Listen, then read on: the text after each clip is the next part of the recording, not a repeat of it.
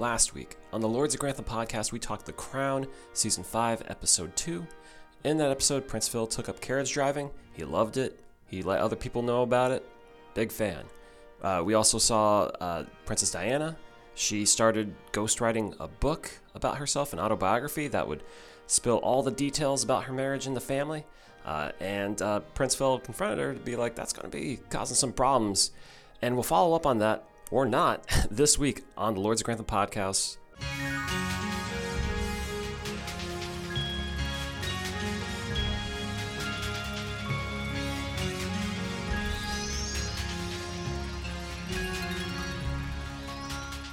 And just like that, it's December, it's the holiday season, and we're back in the Lords of Grantham. Corey, how is it going? It's going well. How about you, Dave? You just got back from Disney. How'd you like it? Disney World, right? Disney World. And, I did a day in Universal Studios. I know you did that as well in California. Yeah. It was good. It was great. It's fun. You walk a lot. Yeah. Any highlights from the walking or just the Disney as a whole? The highlights, the new Star Wars ride, Rise of the Resistance, is a transformative experience if you're a Star Wars fan. Oh, really? Okay. It is a door, like walking into the line, like when you get into the ride to when it ends, it's like a 24-minute experience. Oh, wow. Okay, so you get your time's worth there. Yes, you do. So, yeah, I did the Millennium Falcon ride. I really did not like that. I thought it was very... So the Millennium Falcon ride is kind of like a video game, and there's like 6 positions, and the only real good positions are like the pilot and the navigator because you move up and down and left and right. I've heard this, yeah. So I went, and there were 4 of us that were probably in our late 20s to mid 30s, and the people that were piloting were in their 60s. So you just crashed immediately? We just crashed and burned the whole time, and I'm a big fan of the ambiance. The one thing about the whole Star Wars Batuu, Black Spire Outpost is it's very tactile. There's so much stuff that like you didn't think you would be able to hold in your hand or look at or smell, and it's all there. And then I'm just looking around the cockpit of the Millennium Falcon, and there are these 2 boomers knocking us into the bottom of caves and stuff like that. And I was just getting real fed up with it. So yeah, well, go ahead. I say blame it on them. Maybe the ride's like I'd say at its best the ride might be a B minus, but with them it was a C minus. Noted. Okay. Yeah. Did you get to go to Britain in Epcot? Did you have some British flavor? I did all of Epcot multiple times. Oh, okay. So you went around the world a few times. My the resort I was at was like half a mile from Epcot, so we had park hoppers. So wherever we ended the park, or wherever we ended the day, we could just go back to the hotel, get changed, relax a little bit, and then go have a drink and something to eat in Epcot. So I did the tour of the world multiple times, and I did England. I just went and got a beer. Do they talk in British accents to you when you're there? Not in Britain, but they do hire international people. Like I did the Ratatouille ride, and the woman working was from France. A lot of the chefs are of the cultures that they're working at, in the land. I never actually done the around the world stuff. And you probably never will again, right? I mean, the food was fantastic. I will say I didn't drink around the world, but I did eat a fair share of worldly food. It is delicious. So I think I would do that again. There's not many good rides there, though. I mean, the Ratatouille ride's pretty good, but enough of that. Yeah, people are just like, okay, get to the British drama. I had a beer in England. It was good. It was called Boddington's Pub Ale. It was a cream ale. Okay. I cross-referenced with our Patreon group, and our friend Estelle said it's not a very common, it's not like an everyman beer, as Epcot might let you think. So if there's British fans that are pro Boddington's, let me know. It sounds familiar, but yeah. Well, there's been some stuff going on outside of you going to Disney and with all the shows that we watch. Sybil, Jessica Brown Finley from Downton Abbey, she gave birth to twin boys recently. What? Twins? Yeah. Yep. I guess they're, what was it? They're 5'11" is when they were born, but that would be, I guess, I'm so 11.5. backwards with 11.5. Yeah, November 5th. Other That's what I cultures think flip it it was. around. The 2 is missing at the end, but yeah. Yeah. So November 5th. And yeah, she had struggles with her IVF, but she had twin boys, so congrats to her. In other news, Jim Carter Had twins. no, he's in a bitter battle with the girls' school. They have, yes, the husband of Imelda Staunton, who plays Queen Elizabeth in The Crown. He has written a letter because they want to make a tennis court for a local girls' school, and he is not okay with it. He has called it an aggressive game with associated aggressive levels of sound from players and equipment on a small patch of ground. He's just worried about the noise reaching him. Carter said noise level assessments for tennis bear little relationship to the explosive noise associated with paddle. What? Because I guess that he wants the pupils instead to play paddle, a mixture of tennis and squash on the new court instead of tennis. So like pickleball or something like that? It's a mixture of it's paddle. It's a mixture of tennis and squash. It's not as loud as tennis. So I don't think Jim Carter's got the kind of pull to do that. I mean, maybe Imelda Staunton does. She is the queen. That's his wife. Sure. So, anyways, that's We'll find going out. on. And then Dominic West was on Jimmy Kimmel, and he says that they've been saying that you're too handsome to play Prince Charles, and I think that's true, said Kimmel, to which West responded, well, thank you very much. I have had worse criticisms. So he's okay with people saying he's too handsome to play Prince Charles. I mean, that's like it's obvious that he's too handsome to play Prince Charles. Like, duh. Right. But we do need a guy who cheats, and he fits that role, so there you go. That's why. Yeah. You have to note that every single week about Dominic West. Anyways. We still love him as a performer. Oh, he's great. He's fantastic. Doesn't get much to do this week. No, not at all. I mean, that's a good segue into this episode, Dave. Mumu. I feel like last week we're going to be done with this in 20 minutes. This episode, maybe even faster. Good episode, though. I thought this was a fantastic episode. It was a good episode, but to me, it wasn't a good episode of The Crown. It was just a good episode of TV. That's fair. It was like a Shonda Rhimes crossover event.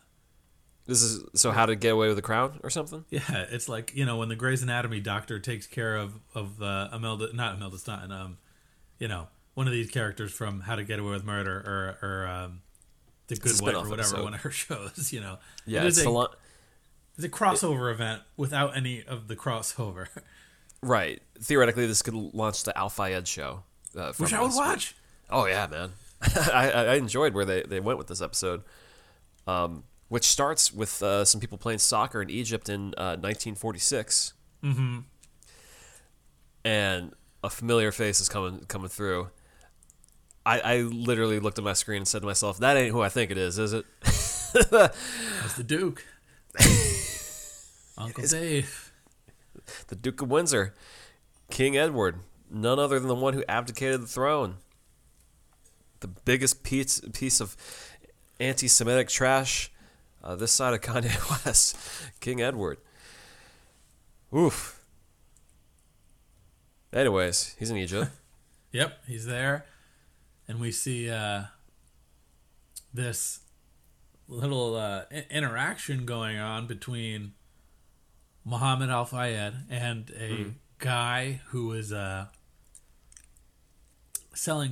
Muhammad Al Fayed is selling coke on the street. Yep, Coca-Cola. Yeah. Not drugs. And this other guy is like, hey, basically Muhammad's hitting on his sister, and he's like, get out of here, you're no good for my sister. Oh, but by the way, how much Coca-Cola do you sell? And he tells him, I sell like 60 bottles a day on the weekend, something like that. And he said, how much money do you make? And then he just says, let me buy you 1,000 cases or bottles of Coca-Cola. We'll split the profits. And Al Fayed is like, I don't know. And then decides, I'm going to do it. And then there's some herky-jerky editing here. I even went on the Reddit boards and read some comment sections, and a lot of other people had issues following how fast they move through time here. Because it jumps from that to, I guess he's with that girl that he saw there, getting married to her. And for a guy who was coming off the streets selling Coca-Cola, it's all of a sudden he's got money to afford this lavish wedding. we skip a step or two there. They also do a sequence where they show him, and it's this teacher is talking about the Duke and how this is who he is, and and he's complaining. He's like, who does this school teacher think he is, that he's just bowing to British culture, and I will say outright that I didn't know. I've heard the name Muhammad Al-Fayed over the years, but I don't know anything about this guy. I don't know about his story. So I was like, is this guy some radical leader or something like that who's going to be a big thorn in the Queen's side? And then it flash forwards, and he's an Egyptian aristocrat. Yeah. Because you do see early on, the moment with, he's talking to the guy. He's like, oh, who's that? It's the Duke of Windsor. And he's like, we don't think anything of him, but Muhammad Al-Fayed's like, oh, they're everything. And he has that conversation more with his father, too, oh man, I saw him today. He the Duke of Windsor, the king, and his dad's like, don't idolize that guy. He's trash. And even then, don't idolize royalty. But he's like, nah, man, British royalty. That's what's up. And then he's an aristocrat. yeah, just like that. Yeah, I was getting a little bit more I thought maybe he was gonna be the guy selling Coke is gonna be annoyed and angry and bitter at the monarchy, but he's he loves it immediately. It's huh? Yeah, and I thought for a second we were following the guy who was with the girl and not the guy selling the Coca-Cola. Anyways, King Edward is, after some event talking to his wife and stuff and just talking about how things are. And they notice that this man from the Bahamas there that's been working with him, he does his job really well. Mm-hmm. And he wants to take him on as a butler on a permanent basis. Yeah, Sydney. Yeah. And he does. He makes him a job offer he can't refuse. And I kind of thought this guy was going to say no, or, it was going to be... I was looking for a lot more bitterness in this episode, and it seemed like the only bitterness came from the crown, the actual royalty. Right. Well, understandably towards King Edward. I mean, the Duke of Windsor. Oh, yes. You don't say. Yeah. And yes, we see this guy get married. He has a son, and they call the son Dodi. Yep, and he's going to love him. He's the greatest miracle on earth. Mm-hmm. And so we jump ahead all of a sudden to 1979. Uh-huh. And Al-Fayed is much older. Out of nowhere. It's he doesn't really look much like the guy they cast to play young Al-Fayed. So trying to connect even more dots there of wait, who am I following again? But it's Paris, France, and Al-Fayed is having a meeting with the owner of the Ritz family, and he's offering $18.6 million to make the Ritz the greatest hotel in the world. Yeah, and he does the thing that every sort of nefarious foreigner does in action movies, where he speaks English, and then when he wants to make his point, he starts speaking his native tongue and having someone translate as he gets more and more emphatic. Mm-hmm. And so Dodi is basically translating this very well performed monologue about how he always idolized the Ritz and it was the greatest hotel, and now its patrons are running away in droves. Yeah, but he's making good points here, where it's just I'm coming to you as correct as I can. I've gotten all my papers in line. I got the right backers to help me buy this thing, and you're just turning me away because you're just racist French people, So I don't want to do business with you. And he's about to walk away, and they're like, no, you can have the Ritz. It's on me. 18.6. We'll take it. Yep. Jump to the party where they're opening up the Ritz and everything, and celebrating that he's running the show. Uh-huh. And there's a guy there, a servant there serving food. who's of color. He's a black man there, and Al Fayed's like, get him out of here. We can't ruin the night here by having a person of color serving people. Nope. Pretty interesting tack there, where it's like, oh yeah, even people from the Middle East are going to be racist towards other people because they have their own impression of what the way the world should be, just because it's what's been propagated through media and everything. But Dodi mentions to Muhammad that I kind of like the guy. He worked for the Royals at one point. Yep. And there's another chance meeting at this event as well. Heine from Finland. Just walking through. Yep. That's all we need. Does she even speak in this episode? Does she? I don't think so. We only get one more reference of Heine, and spoiler alert, he I guess he marries her, because the only other time they show her is in bed sleeping for some reason. Yeah. Anyways, that's a thing. But yeah, for some reason, Dodi had talked to this servant. He knew who he was already. I guess Dodi is very particular with who is hired for this Ritz building. But Al Fayed wants to get to know him. He's like, oh, he worked for the Royals. Let's introduce him. Let's talk and everything. So he has him come over the next day and offers him a job to educate him about how the Royals do. He wants to be the same. He wants to do what they do. Yeah, and we get a little montage of spliced footage between the Duke of Windsor and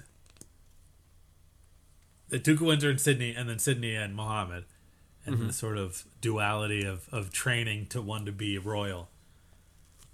And apparently Sidney Johnson knows everything because he tended to every want and need of the Duke of Windsor. So it's rare access to the inner circle of people who know what's going on with how to treat royals. Yeah, good little bit. I like Sydney. And so, what is it? You see how this permeates to him having Dodi take up polo, even though he's not a talented polo player. And Dodi makes the case to his father, like, I want to run my own business, Like, you keep investing everything. You're cutting me off at the legs. I want to live my life. Yeah. So what's his passion? What does he want to do, Dave? He wants to make movies. He wants to be a producer. He wants to be the money behind movies. Yeah.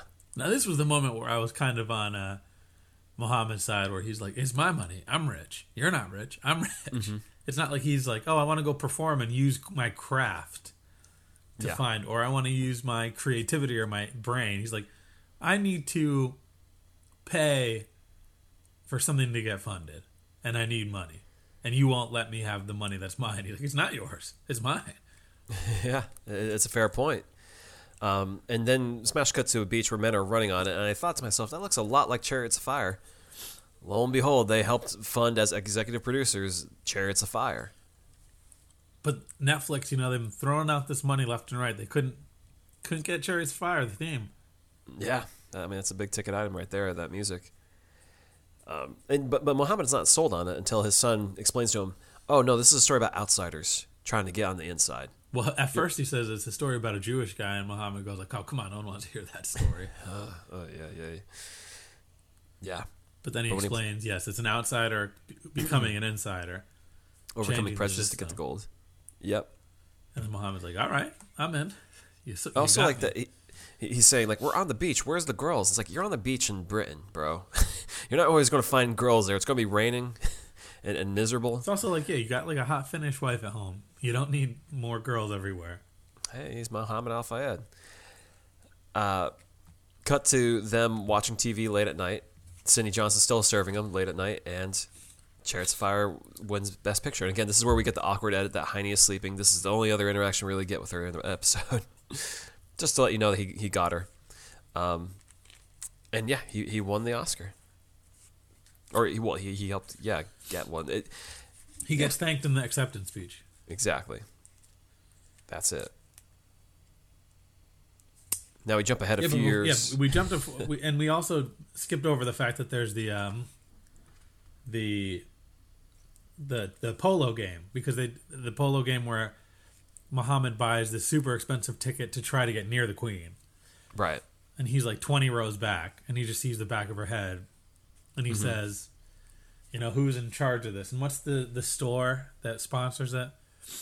Was it Harrods? Harrods, yeah. So he says, oh, that's the owner of Harrods.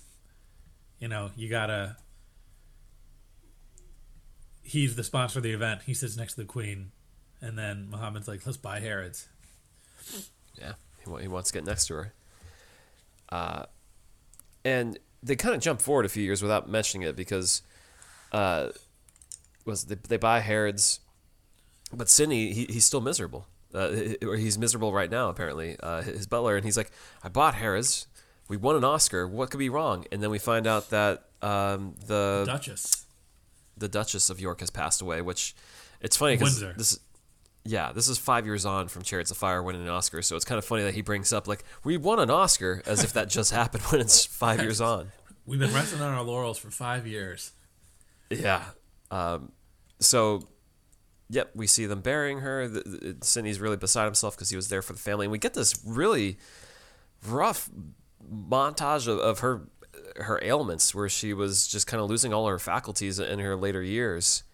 And it was like, I don't know. She was apparently deranged and she had arthritis. They really went there with that for a moment. Don't know why. Odd choice. Well, I think they wanted to show how her story outcast they were, especially after the Duke passed. Yeah. But yeah, there's a home that's left there that's up for sale with a bunch of royal items in there. Dude, he wants it. He buys it. And he goes, "This is it. I'm gonna restore this." And he keeps, he keeps going out to the front lines and saying, like, "I'm doing this for the right reasons. Mm-hmm. I'll spare no expense to make this great." And I think, considering where he started, I can't see any fault in what he's doing. No, he's paying his way up to get closer to the royalty. Yeah, and on their level, we see Fellows is like, hey, so this Al Fayed guy bought your brother's or your uncle's house, and there's a lot of stuff in there, and I think we should get it. And he's offering it to us, but we got to go visit and get it. It's got Queen Mary's pearls, the Duke of Windsor's diaries and desk, which you probably want that. He's like, yeah, remember how the Nazis almost made him the king? Yeah. And they're like, oh, yeah, please. We don't have to talk about that. And there's also a picture of a baby and like a crest or a banner of some sort. Yeah. So Muhammad's like, Sidney, they're coming, baby. It's the call we've been waiting for. But it's just Fellows. Yeah, they don't come through, and it's really pretty rude. I mean, I get it, too. But the thing is, he's giving them their items back. He's being kind about it. Yeah, it's not a sale or a transaction. It's just like, here are your things. Have them. Yeah. Bye. And also, what was I going to say? Like, he's doing this, and he's happy about it, though. And by the end of the exchange, he's like, to make the queen happy, what's better than that? That's true. And where was I going? Him and Sidney are like, this is basically like they're just honoring this legacy, even though the royals are like, it's not a legacy we even acknowledge. Yeah, and it's funny because in that moment, Sidney's like, I know what you're thinking, and believe me, King Edward thought worse. And then Al Fayed's like, nah, this is great. Which I think disappoints Sidney a little bit that this guy doesn't get that the royals aren't all that they're cracked up to be. But I do love his outlook on all this because he's not like upset. No. When he has every right to be, he's like appreciative of closing in because he knows he's like, his degrees of Kevin Bacon are getting shorter and shorter to the queen. Yep. And this continues, well, I guess also in the middle, Sidney has been coughing the whole episode as the Netflix closed captioning will let you know he's cough every couple minutes. And he ultimately just has a very quiet passing. And Fayed is giving him tea, giving him medicine, and tending for him to give him a much more dignified passing than the Duchess of Windsor did. Yeah. And then when he gets buried, he gets a nice little headstone that says "Butler to the King" or "Valet to the King." Which is, it's just nice. It's a little sad though that he never really gets to meet with the Queen. Because we do get the long montage of them renovating the home where he worked for the Duke, and then he was all dressed up to the nines for when the Queen was going to visit, and then she didn't, and now he just never got to visit or meet her. It was like, as far as we can tell, he didn't get to meet her, which is such a shame. But I'm not getting the sense that Sydney's allegiances were with the Duke of Windsor, not with the Queen. Yeah. So I think. And I think Muhammad doing these sort of like things to honor the Duke of Windsor and Sydney, regardless of how great Sydney was, those are kind of him like giving backhanded like disrespect to the crown, because the crown is not proud of the Duke of Windsor, and the crown could certainly care less about referring to the Sydney dude as like the right hand, the butler of the king. That's an act of disrespect against the monarchy, regardless of how moral it may seem for Muhammad to do that. Yeah. But we got another regardless, polo match. I think I'm fine with Muhammad. Yeah. One more polo match. And now he owns Harrods, so she's got to sit next to him. He's a sponsor. Yeah. So is this like 6 years later where there's just no... It's a few years later. It's about 1990, I believe, was where we are, because it was 86 then she died and he dies in between, so it's about 1990, I believe. Okay. 1989. We get a little Porchy call out. We don't see him. That's when Dodi meets Diana in real life, also. Oh, okay. Yeah. So the Queen and the whole gang shows up, and they're trying to find a way out, and they're like, "Oh, Porchy's over there. Go say hi to Porchy." It's a funny kind of tacit acknowledgement of. I want to say it seems like a little bit of racism, because for what? With the Queen not wanting to interact with Al Fayed there. I think it's a publicity thing. I think he's too tied to the Duke of Then why is she there a few years before, though, with whoever else is sponsoring it? Because that person doesn't live in the home that her disgraced uncle lived in. Okay. I mean, I do think probably racism, but I think that everything that she's does is so scrutinized that it's like, what if I sit next to this Egyptian new money guy? It's kind of like a Gilded Age situation. Like, she'd just rather not rub elbows and make it look bad, because the press might have a field day with this guy whose whole gimmick is like honoring her Nazi uncle. Yep. Also, I do think she's trash for not actually talking to him. I think there should have been a scene. They should have interacted. Yeah, for sure. Even just out of the public eye. I mean, maybe we'll get that, because, Diana comes to sit down, though. They send her to do the dirty work. And they have a good repartee there between the two of them, where they're going on. A great scene. About, what's your name? Ali. Oh, so you say things twice? No. Well, Do. His friends call him Moo. That's right. Poo. All right. It's pretty fun. They have chemistry there. For a second there, I was like, wait, because I know Diana dated an Al Fayed. I was like, wait, is it this Muhammad guy? Did she go for someone much older? And it's like, no, it's going to be Dodi. But I was like, for a moment there, I was like, Muhammad's got something going with her. I could buy in. Oh yeah, he definitely is and we see Dodi's like could care less about. Well, he turns around and is like, wait, who is that? End of episode. Yeah. But yeah, he even acknowledges, though, he paid a fortune to grovel, and she wasn't there. Yeah.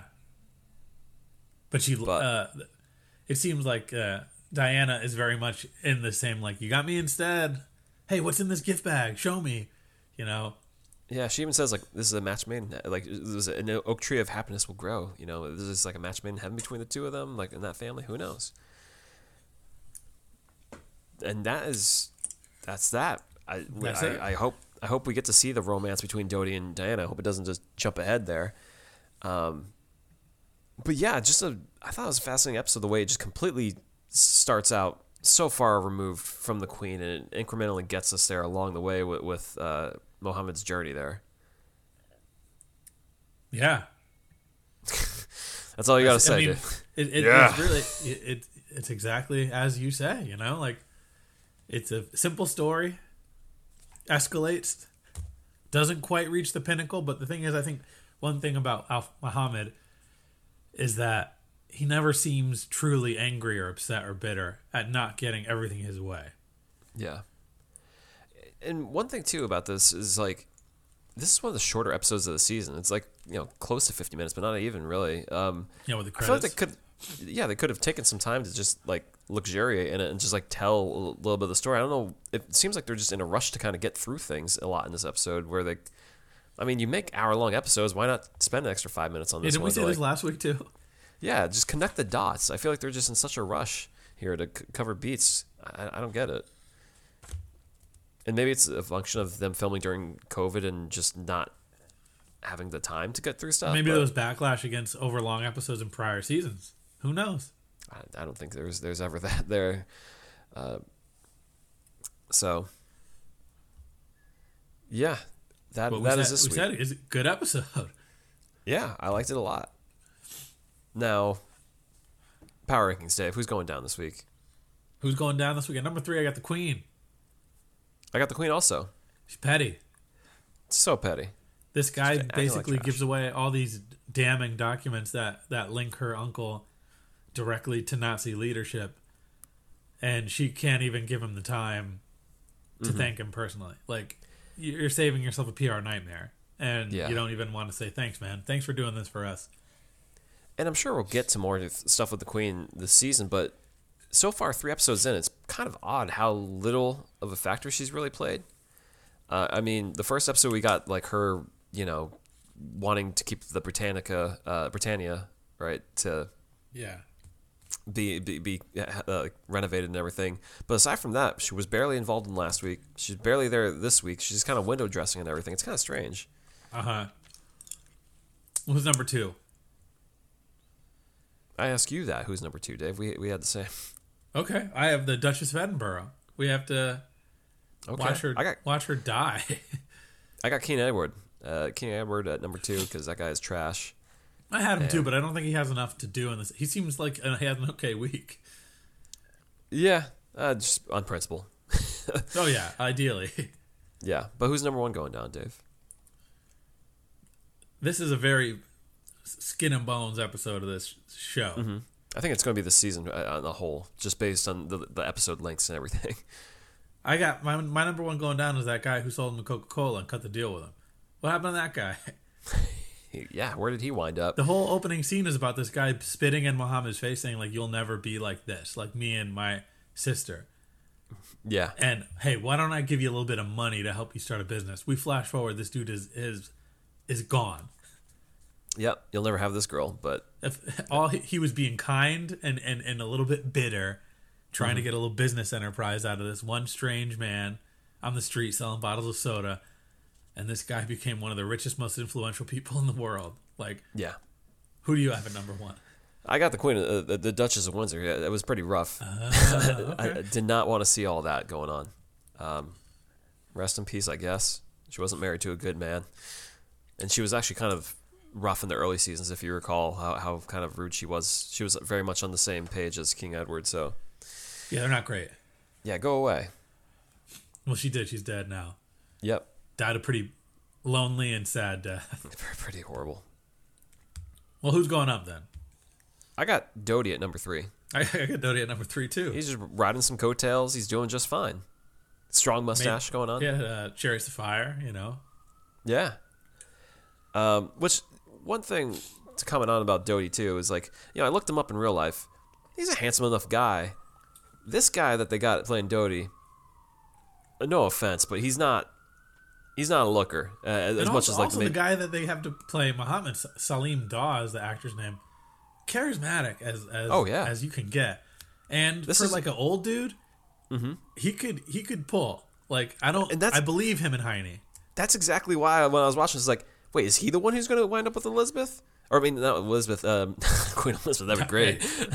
No, with Diana. It was like they have a good thing going here. And this Dodi guy, I don't think he's handsome enough for Diana, but this Mohammed, I could definitely see it. I think the show should just rewrite the episodes and just have Mohammed be the one with Diana. Why not? That'll be the one that Judi Dench gives us the intro saying it's fake. I mean, they already play fast and loose enough with the history of things. Well, who's number two? Number two, I got Sydney. I got Sydney too. I mean, the guy, he went from king to aristocrat. He had a great life for the most part, aside from working crazy hours. I think when you work in service, you really don't care. That's your life. Yeah, it's just your honor to serve people who matter and stuff. And he had like a real second life with Muhammad. You know, he got pulled off the streets of the Bahamas. You know, he's a Baha man, and now he's then he was the valet of the Duke, and then he was working at a hotel, and he gets plucked from that to be the valet of a millionaire, however rich Muhammad was. Big upgrade. For sure. And the only person to go above him is it's kind of a no-brainer. It's Muhammad. Yeah, none other. The guy goes from rags to riches. This is a great story. Good for him.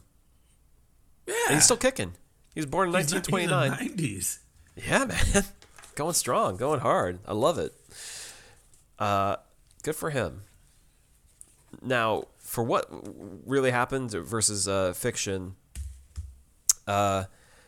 so yeah, it was a thing where this Sidney Johnson was working for King Edward, and when the Duke passed away, he had to find a new job and was serving at the Ritz, and somehow he kind of worked his way into being in the inner circle of Muhammad, and then he was most involved with the purchase and restoration of the Duke of Windsor's house. That's where he really was tight with Muhammad. Uh-huh. The only thing that they're really leaning into here is like this guy was like his best friend, and he taught him all about the royals, and it's true that Muhammad commented that Sidney Johnson knew everything about the royals, so like he was a very handy person to have around for that. But I don't know if it's necessarily accurate to say that he trained Muhammad on how to be and act like a royal and all that. Okay. And they weren't necessarily boys where they just followed each other everywhere and like hung out, and so Muhammad didn't tend to him on his deathbed. Right. It wasn't like he was there late at night watching the Oscars with him, probably. It would be like saying, like, Dave, you and I have been best friends all our life, and then you make a TV show about it, and we just hung out at all times of the day and everything. Yeah. Broad strokes there. Spoiler alert to our listeners, we don't hang out all the time, every day. This is the only time we talk to each other. But other than that, closer to the truth than most of the episodes so far this season, so... It operates in such broad strokes. How can it not? Right. It can just cherry pick the actual historical events and just insert them. Like we said, like they act like Chariots of Fire just happened when it was 5 years prior. We won an Oscar. And it's like something where we're all alive. A lot of people were alive during that time frame to know, like, you're jumping ahead quite a bit there. Like you're really playing fast and loose. I wonder if Muhammad will come back as a character. This is just table setting. So. For I hope they just rewrite history and he just ends up with Elizabeth and Phil is on the outside looking in. Yeah, Let's or Margaret or something. Oh, yeah. Why not? Just make Muhammad. Give me the Muhammad show. I'm all in. Muhammad Al Fayed. Rags to riches. Let's go. Yeah, man.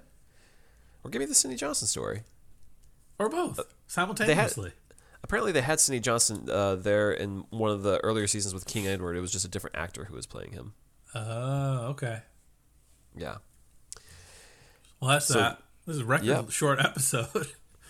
I mean, these episodes are pretty short in season 5 of The Crown. Very straightforward, too. All around 50-ish minutes. It's like they want to get in and get out for some reason, collect their paychecks. I don't know. It's just wild to think, too, like... You look at season 2 where the first 3 episodes are 54, 56, and then the last stretch of 5 or 6 episodes are all an hour. Uh-huh. First season, every single episode is pretty much a full hour. Season 3, they start to trim it down where there's some 40-minute episodes. Season 4, they bounce back up to closer like to an hour than some in the 50s, but this is like a steady just 50 minutes, get the paycheck, get out. Done. Yeah. longest episode we'll see this season is a 58-minute one, but I'll take it. yeah. Anyways, Dave, so you were in Disney. Did you get to see anything else or watch anything while you're down there? Not really. They got the TV channels are very curated. I watched a lot about Disney parks. Not a lot. Great. Like when the TV was on. Played a little Pokemon Violet or whatever the new ones. I have one of the two new ones on the plane. But that's really it. What about you, Corey? What have you been watching? I was home for Thanksgiving and watched the Guardians of the Galaxy Christmas special. That was nice. It was Okay. Nice and sweet. And I've been watching this Korean. It's not really a Korean drama. It's kind of a romance business proposal. It's about a woman who fakes going on a date with the CEO of her company, but then they fall for each other. It's a whole thing. Oh, it's okay. nice. That's pretty much it for me, though. Yeah, well, we can keep this brief and to the point, like the episode of the show. So yeah, we'll say it. Spotify just released their Wrapped, listening stats. So if people actually listen to us and you want to share that, put that out there. We would love to know if you have actually been listening to us. We've seen some of the stats. We're apparently listened to in 44 different countries, that's great. That's great. That's astounding. And yeah, really appreciate your listenership. And so, yeah. And if you want more of us, there's a Patreon with some bonus episodes. You can find us on Instagram, Twitter, interact with us there, lordsofgrantham@gmail.com, Facebook. Leave a 5-star ratings and reviews on iTunes, Spotify, and I hear Amazon offers that as well now. So just wherever you can, just leave us a 5-star rating and review, and we'll appreciate that. And we'll catch you next time on the pod. Yep.